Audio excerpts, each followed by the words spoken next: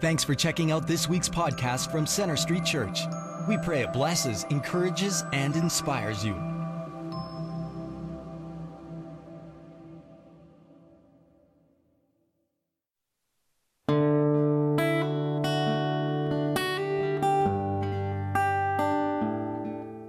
The other evening we crossed paths with this woman. She was journeying alone on a particularly rough stretch of road, heading in the same direction as we were, to the king's banquet. The sun was setting, and she appeared fatigued and in need of company, so we suggested that she join us for the remainder of her journey.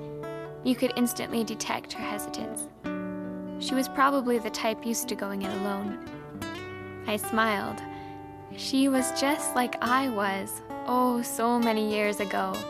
So I sat down beside her and began to share my story. I had also received the king's invitation. I immediately hit the road on fire for his kingdom. The only thing is, I was traveling solo. Eventually, the journey got wearisome. The trail was rough and rugged. There were hills to climb and bandits to avoid. As time passed, I became discouraged. The passion that once exuded from me was no longer there. I was considering turning back. That was when I came across a group of travelers. There was something unique about them. They had come from all different walks of life and backgrounds. Still, they were like a family, a community supporting and encouraging each other in the good times and the bad. Most of all, they shared a deep love for the King. Suddenly, my eyes opened. I realized that this journey was not meant to be traveled alone, and so I have been walking with them ever since. While the road can still be rough and tiresome, it is much better having a community to support and encourage me along the way. I guess my story resonated with our traveler because she has decided to end her solo journey and join our community.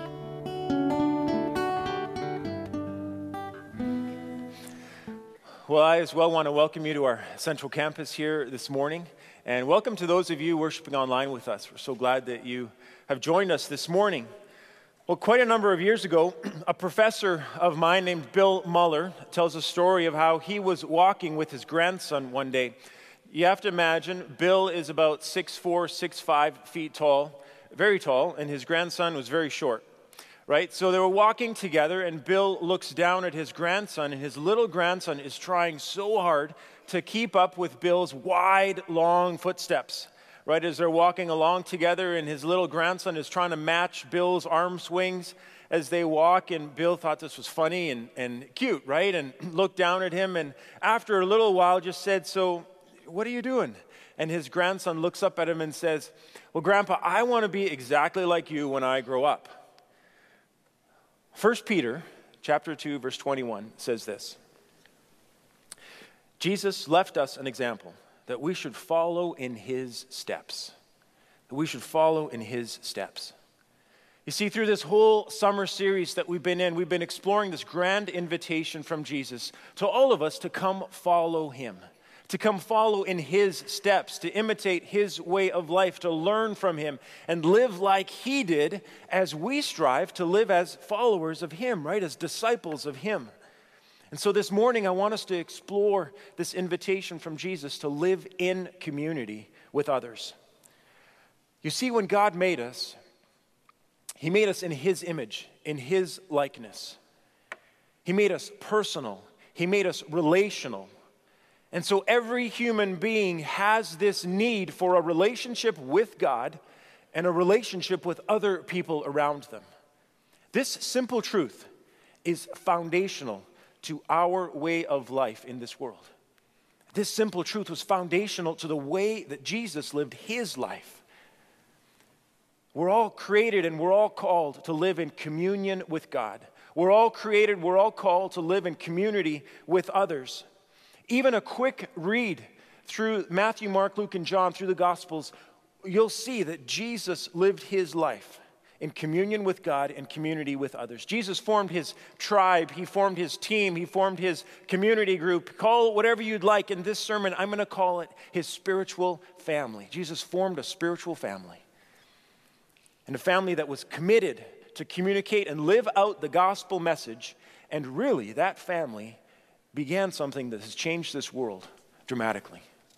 So I want us to begin this morning, right, with looking at how did Jesus actually go about forming this community, this spiritual family? How did Jesus actually do it? We're going to look at that. And then we're going to explore very briefly why Jesus chose to live his life in community. Why did Jesus live in a spiritual family? What was the outcome? What was the purpose? What was his agenda for living his life this way?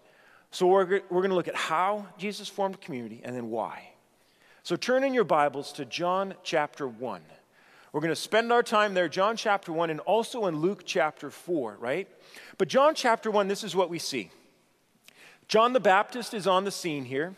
He's baptizing people. He's preaching and teaching along the Jordan River, right? And people are asking him, John, are you the Messiah? Are you the Christ? Are you the one to come? Jesus said, no, I'm not. I'm just preparing the way. The Messiah is still to come. So John was preaching and teaching there. Jesus comes onto the scene in verse 29 of John chapter 1. John the Baptist just sees Jesus passing by. And we don't know much of what took place in Jesus' life from the time that he was about 7 or 8 years old to when he was about 30. We just don't know what happens in Jesus' life during that time frame. But right now, Jesus is about 30 years old. He's in the same vicinity here as John the Baptist was. And in verse 35, right, of John chapter 35, we read this. The next day, John was there again with 2 of his disciples. When he saw Jesus passing by, he said, "Look, the Lamb of God." When the 2 disciples heard him say this, they followed Jesus. So the picture here is John the Baptist. He's got 2 of his disciples with him. John sees Jesus and says, "Look, the Lamb of God."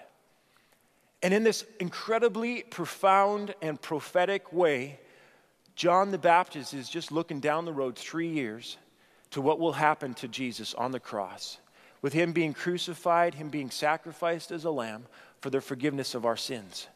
John speaks that out loud, which is pretty incredible. And 2 of John's disciples hear John say this, and they see Jesus walking by, and they leave John, and they follow Jesus. So these 2 disciples are following after Jesus. They're maybe walking behind him, and Jesus looks and sees them and says, turns around all of a sudden and says, "Well, what do you guys want?" And they say, "Well, where are you staying?"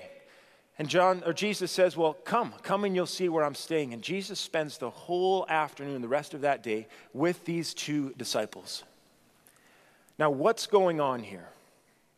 See, what's going on is Jesus is beginning to enact his strategy that will end up spreading the gospel through the entire world.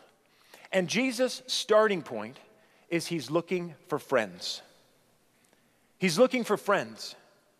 And these 2 guys that Jesus just saw could be his friends. They look like friendly people, and so Jesus tests them out and invites them to come with him, hang out with him for the whole afternoon, and spend some time with him. One of these disciples is Andrew, who is Simon Peter's brother. The other disciple here, most likely, is John. Not John the Baptist, but John who wrote the book of John. John doesn't mention his name at all in the book of John as sort of a way to be humble. But if you know and if you read the Gospel of John, you know that John doesn't shy away from saying, "Hey, Jesus loved me the best out of all of the disciples." So it's a backhanded humility, kind of. But Andrew and John are these 2 guys. Now what happens next is Andrew goes to get his brother, Simon Peter, brings him to meet Jesus. The next day, Jesus sees Philip and says to Philip, "Hey, Philip, come follow me." Philip follows him, and then Philip goes to get his friend Nathanael. And when you add up all of these guys, you've got 5 guys that seem to be friends with Jesus. 5 guys that maybe went on to start a burger chain or something like that. But 5 guys, right? That's what Jesus found. They were friends. And these 5 guys were not from this area where John and Jesus were spending time. They were from Capernaum. So they had traveled some distance to be in this area, but their home was Capernaum. That's important. But Jesus is looking for friends as he starts to form this spiritual family. Now, how would you define friendship? Let's talk about friendship for a few minutes. How would you define friendship? If I were to narrow down all the complexities of friendship down to a few short statements, it would be this. Friends are people who genuinely like you. They genuinely like you. They accept you for who you are, with all of your weirdness and all of your quirks and all of your uniquenesses and all of your strengths and abilities. Friends genuinely will like you. Friends will have a deep acceptance of who you are, who God has created you to be. And in friendships, they'll create a deep safety net for you to be who you are. So friends genuinely will like you. Friends are people that are going to want to be around you. They're going to want to celebrate the things that you are celebrating, milestones in your life, graduations, birthdays, marriages, funerals. They're going to want to hang around you and be with you and spend time with you. Those are friends. They like you, they want to be around you, and friends will want to serve you. If you have someone in your life that says, hey, do you want to borrow this for a while? Or I see that you need this. You want to have this for a little bit? Your radar should go up, because that's what friends do. Friends want to serve you. They want to loan you stuff. They want to give you stuff. They want to buy you stuff. They want to serve you. They want to look out for your interests before their own. They'll put your interests before theirs. And in friendships, there's this natural understanding of give and take and give and take. This is what Jesus was looking for, friends. People who liked him, who wanted to be around him, and who wanted to serve him. This is what Jesus was looking for. And Jesus very carefully and very prayerfully, in a very particular way, singled out these 5 guys and says, I think these guys could be friends. The reality is many people struggle with friendship. Perhaps even if all of us in this room were honest, we all struggle with friendships. Investing into friendships, deepening the friendships that we have, spending time with the friends we have. Life just seems to be so busy, so hectic, so chaotic at times. And we find it a hard time to make our friends a priority in our life and deepen these relationships. But here's the thing. Friendships are the context for discipleship.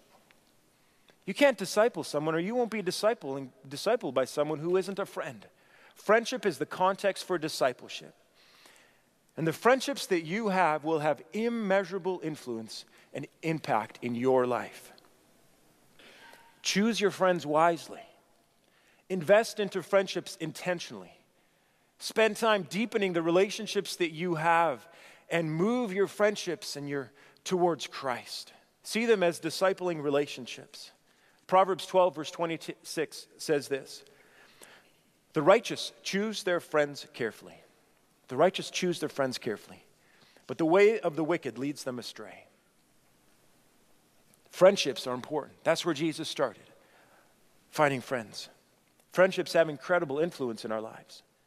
About 9 days ago, I received the news that a friend of mine died suddenly. He had profound impact on many people's lives, including mine. I met him first in 1997 when I was in seminary. He was a professor of mine. We developed a friendship. I asked him to mentor me, and we got into a mentoring relationship. And over the past 19 years, we've been friends, and our friendship has deepened. And one author says it this way, that when God gives us a gift, he usually wraps it in a person. And Randy was a gift to me from God. Had a great impact in my life. He was like a spiritual father to me. He had a way of listening and encouraging and noticing me and what God was doing in my life, and he invested into me. He discipled me. And I'm so much more mature in my relationship with Christ, having him a part of my life, than I would have if he was not a part of my life. I'll miss the conversations, the email exchanges that we had.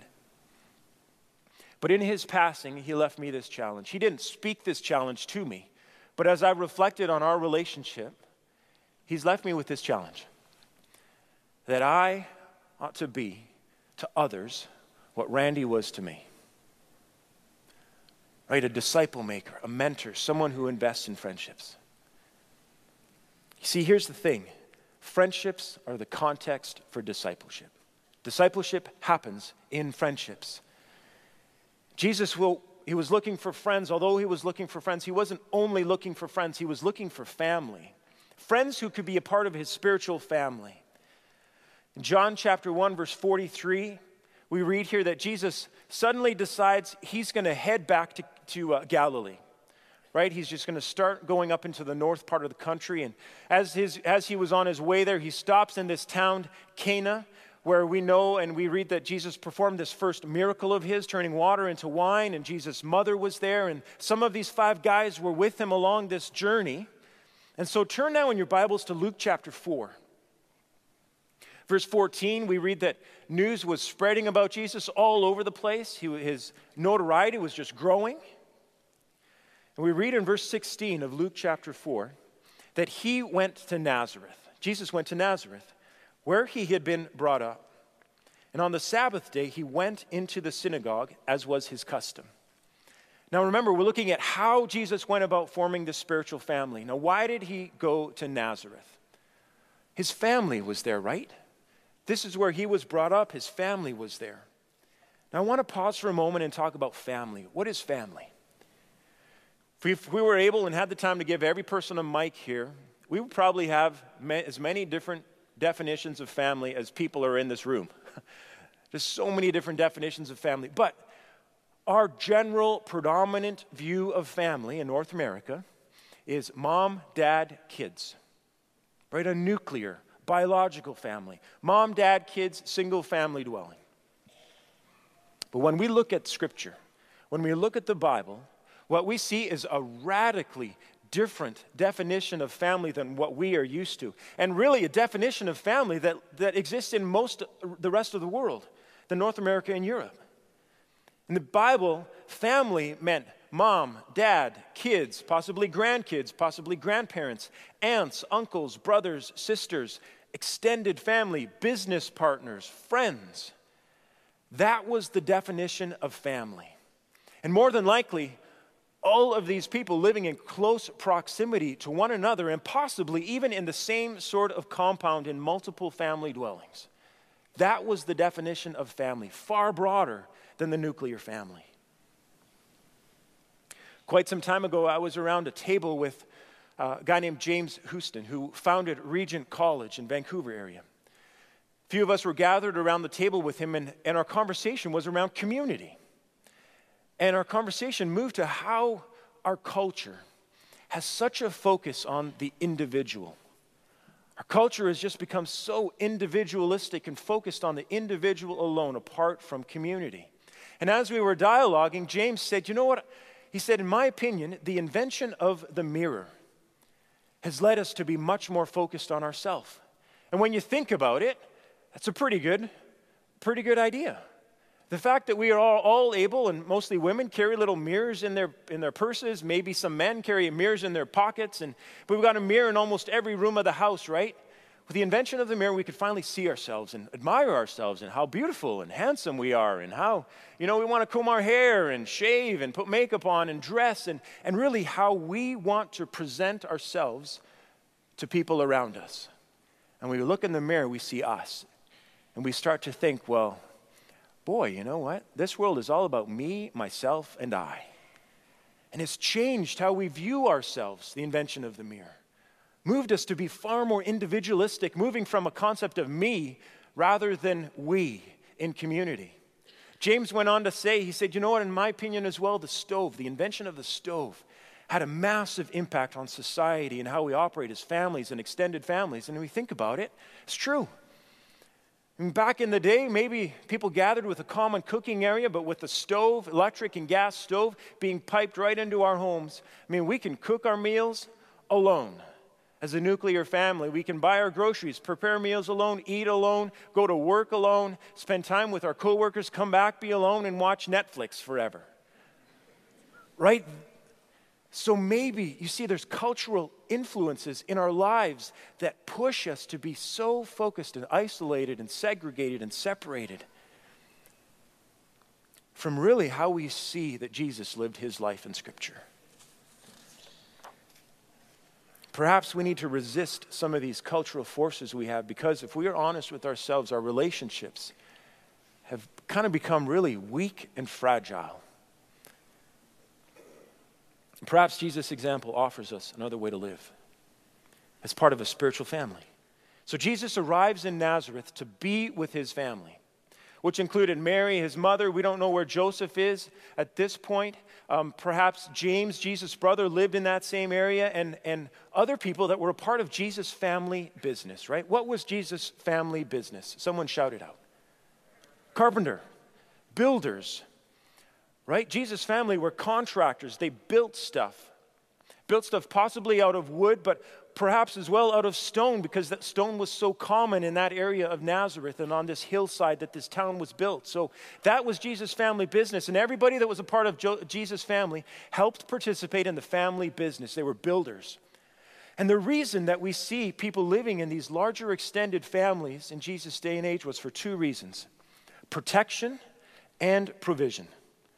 Protection is a way to help one another, assist one another, defend one another, come and support one another, and providing safety and security for the whole family. Protection.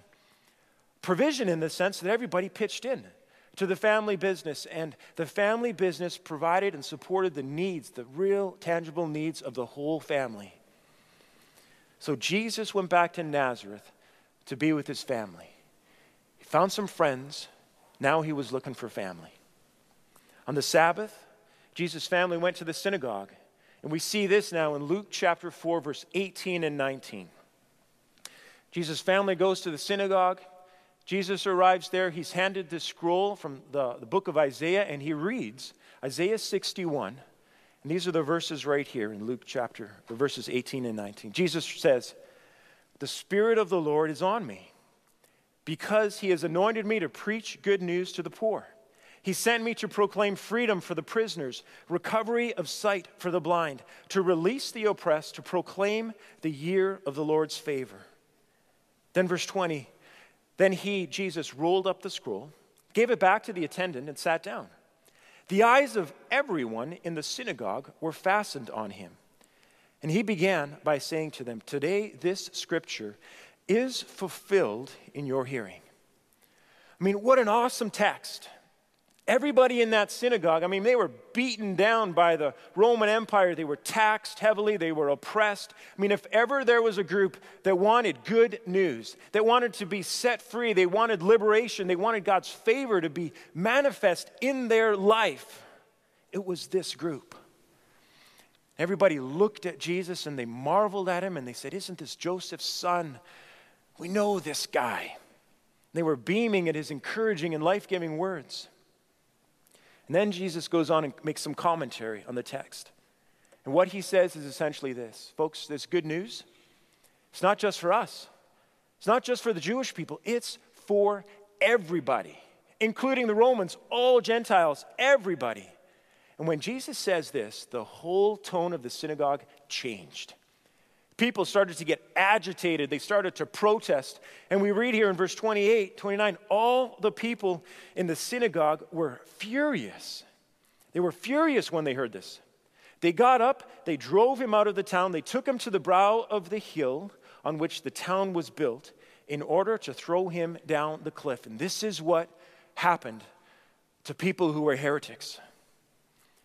People who were just teaching wrong teaching, they would be taken to the edge of a cliff, their hands and feet would be tied, and they'd be pushed off a cliff. And if they didn't die as they hit the bottom, they would be stoned. That's what was happening here to Jesus. Now, we don't ask this question very often when we come to this text. Where was Jesus' family when all this was taking place? Where was Jesus' family? They were right there in the crowd. They were right there in the synagogue. And we don't know if maybe Mary shouted out, "No, not my son." If maybe James, Jesus' brother, comes to his rescue and says, no, we're not going to kill him. We don't know what happens, but from all appearances, Jesus' own family, extended family, rejects him. He's excommunicated from the village. And the intent here is that they would kill him, that they would execute him. See, Jesus expected, in coming to Nazareth, that his family would be the home base for his ministry. Jesus expected that his family, extended family, would not only operate the family business, but would help him, Jesus, as he carried out his heavenly Father's business in rescuing the whole world, in living out Isaiah 61, preaching the good news, setting people free, living out God's favor in the world, helping people enter into a relationship with God, his Father. Jesus expected this. He anticipated this. He wanted this. But his family said, no, we're going to have none of that here. None of that here. So Jesus has found some friends. He comes to his family. His family rejects him. He has no family. He has no community. He doesn't have any protection. He doesn't have any provision. So where does Jesus go? What does he do? Verse 31 tells us, then Jesus went down to Capernaum, a town in Galilee, and on the Sabbath began to teach the people.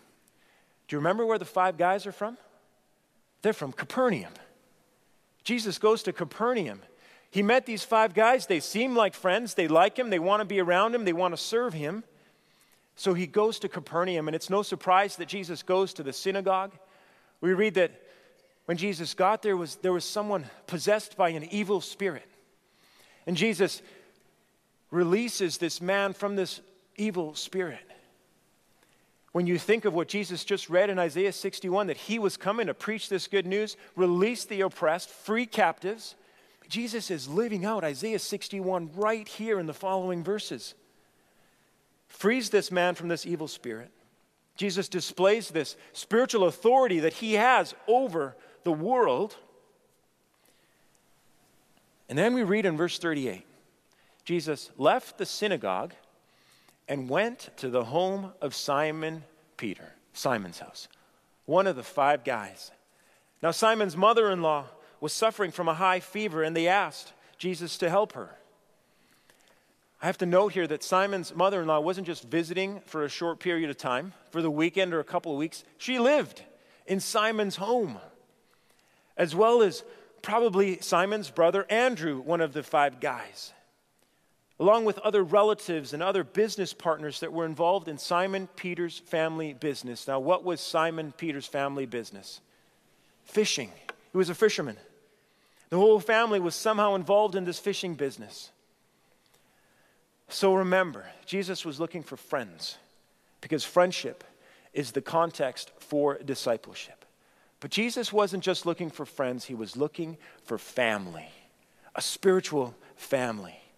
And from this point forward, in Jesus' life and ministry, Simon Peter's family became his family.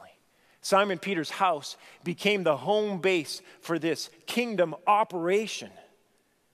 Simon's family became his family.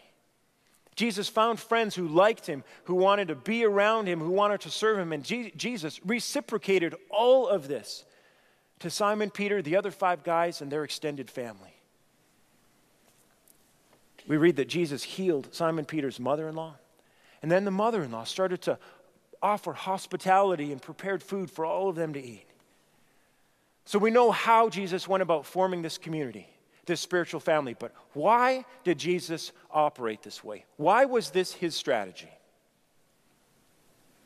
I've said this a lot, but friendship is the context for discipleship. You see, a community, a spiritual family is the context, is the best context for mission, for living out our Christian life in a way that will impact the world around us. Friends disciple one another, but a community of people, of like-minded people who agree and have this mission to influence the rest of the world for Jesus Christ, the best context for that is an extended family, a community, a spiritual family, not made up of just perhaps your biological family, but other people around you who are part of your community. Jesus told us what our mission is: to introduce people to Jesus, help people find Jesus, disciple them, and help them obey everything that Jesus taught us. That's our mission.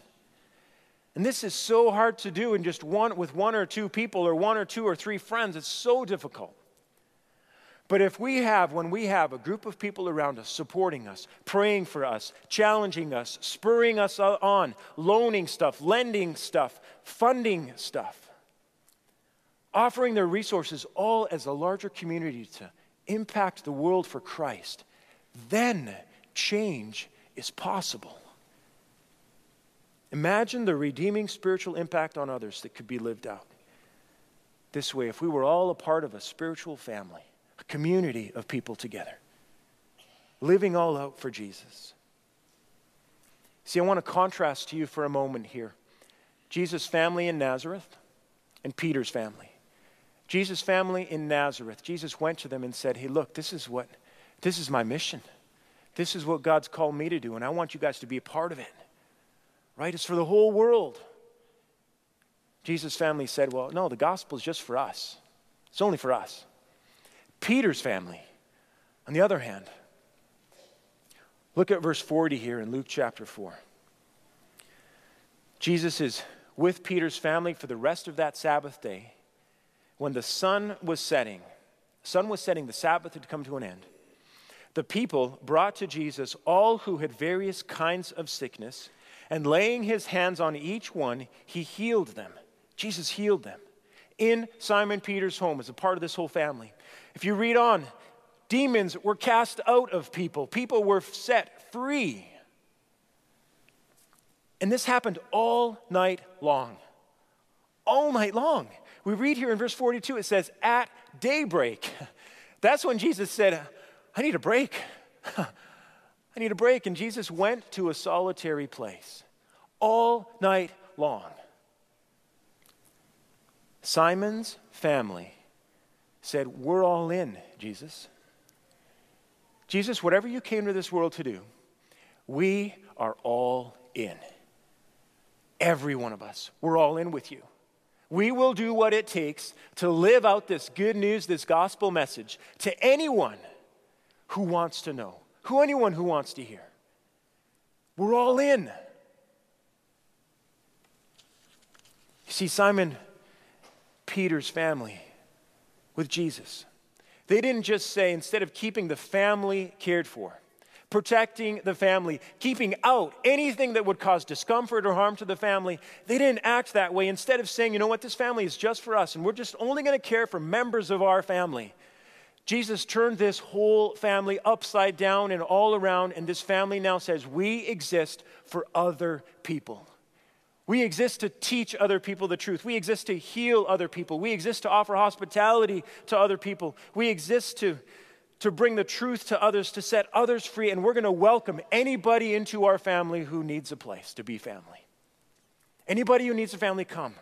And we read so often that this house was so packed full, no one could get in. This is the way that this family operated. And it's only just a few verses later that Jesus has a conversation with Peter after a fishing expedition. And Jesus says to Peter, Peter, don't be afraid. You've been catching fish. This has been your family business. Well, now your business is going to be catching people. And you're going to be bringing people into God's kingdom. This is your mission now. This is your business. This is your primary calling. See, Jesus knew that the only way that the gospel would spread would be through relationships. He needed a group of people that were not only going to be friends, but who were going to be family with him. He needed a group of people who would not keep the gospel just to themselves, but they would sacrifice their comfort.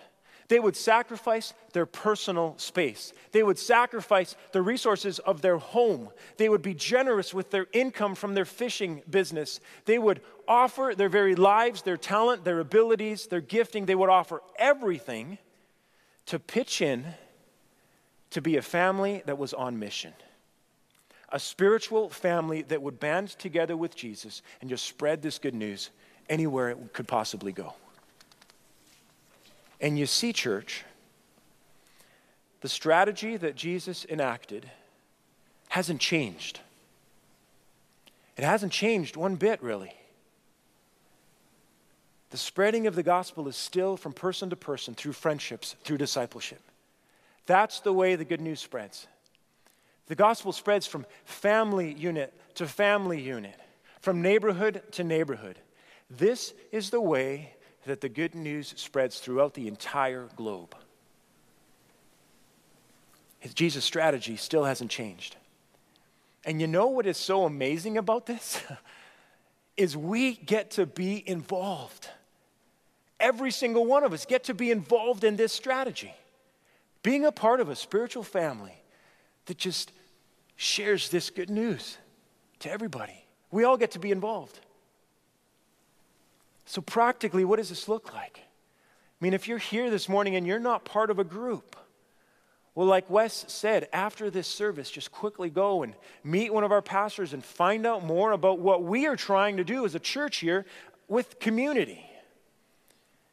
And if you are a part of a group, then ask yourself, reflect on this message and look at the Gospels and say, is my community living out really how Jesus lived out? Spiritual family. And reflect on this question and perhaps make adjustments. And if you want to start forming a group, well, go talk to one of our pastors or talk to myself and we'll try and help you. If you're watching online and you are isolated, you're lonely, and you want to be a part of a group, well, email us, contact us, we'll try and help you. Some of you are already a part of a group, a men's group, a women's group, a youth super group, or a young adult group.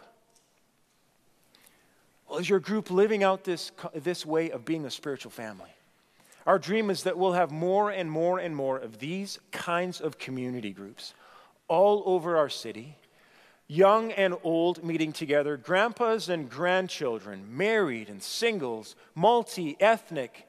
I mean, groups like this, living all across our city and in Airdrie, that will be passionate about reaching others, serving others, praying for others, healing others, teaching others, and exist not to keep this gospel message just for us, but for anyone else who would even think of listening.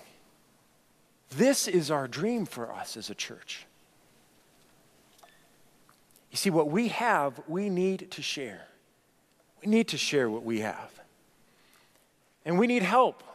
I can't live out my Christian life alone, and you can't either. That's the truth. We need help if we're going to live this way.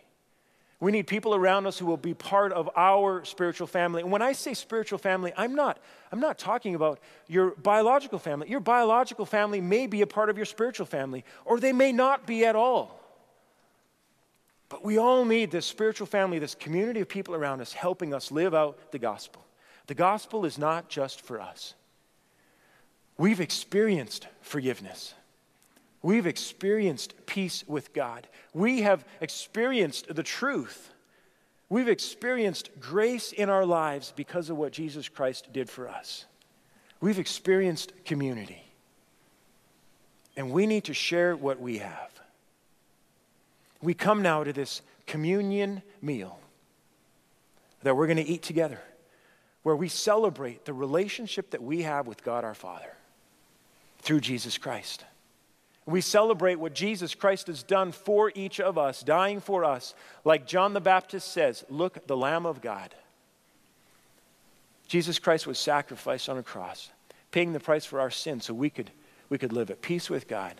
And so we could be a part of God's grand family, right? We are unified by one Lord, one Savior, one God, Father over all. We're all part of one large family. And so the night that before Jesus was crucified, he was with his apostles, his disciples in an upper room. And they shared one last meal together before Jesus would make his way and then be crucified. In this upper room, Jesus took some bread that was just so common. And he said, "This is my body given for you. Do this in remembrance of me." After supper, Jesus took a cup. He held it in his hands and he says, "This cup is the new covenant in my blood, which is poured out for you. Do this whenever you eat it in remembrance of me." And for so many years, followers of Jesus Christ have held a piece of bread in their hand that symbolizes Jesus' sacrifice, his broken body. And we hold a cup of juice in our hands that symbolizes Jesus' blood that was poured out for us, that was shed for us, so that we could experience new life in him. So I want to invite our communion servers to come. Come now, communion servers, and just get ready to serve us. And what I'd like us to do is, as you hold this bread and cup in your hands, I want to encourage you to pray this way. I want to encourage you to pray for someone that you know who isn't eating this meal with you yet. Imagine that we're all around one massive table. We're in rows here, but imagine we're all around one massive table. We all have a place setting. And on our plate is a little piece of bread and a cup. But there isn't a place setting next to you for someone that you know, someone that you love, someone that you work with, one of your relatives. Who do you know that isn't eating this meal with us yet? That isn't in this room? Now I want to encourage you to pray for that person. As you hold the bread and the cup in your hand, pray for that person. Ask God what he might want you to do so that you can show Jesus' love to them, so that at some point in the future, they'll be in this room when we're eating this meal again. Pray for that person. And then move to praying, just speaking words of gratitude to Jesus Christ for what he has done for you and for me. Express your gratitude, express your adoration, express your love for him, for how he died for you and I. Use these moments to do that. And then I'll come back and I'll lead us and we'll eat and we'll drink together. Christ's body was broken. His blood was poured out for you. And he did this so that our broken world could be mended. He did this so that our hearts would be made brand new, that we would be given a new heart, a soft heart, a heart that would love him, that would not be cold towards him. That's what the Bible speaks about when it says that we have become a new creation in him because of him. What you hold in your hands are evidence. They're evidence of how much God loves you. If you're here this morning and you don't think that God loves you or that he could love you, what you hold in your hand is evidence that God loves you. He sent his son to die for you because he loves you this much. He loves you so much. So as we eat and we drink now together, we do so remembering what Jesus did for us, and we do this with glad, grateful hearts. So let's eat and let's drink together.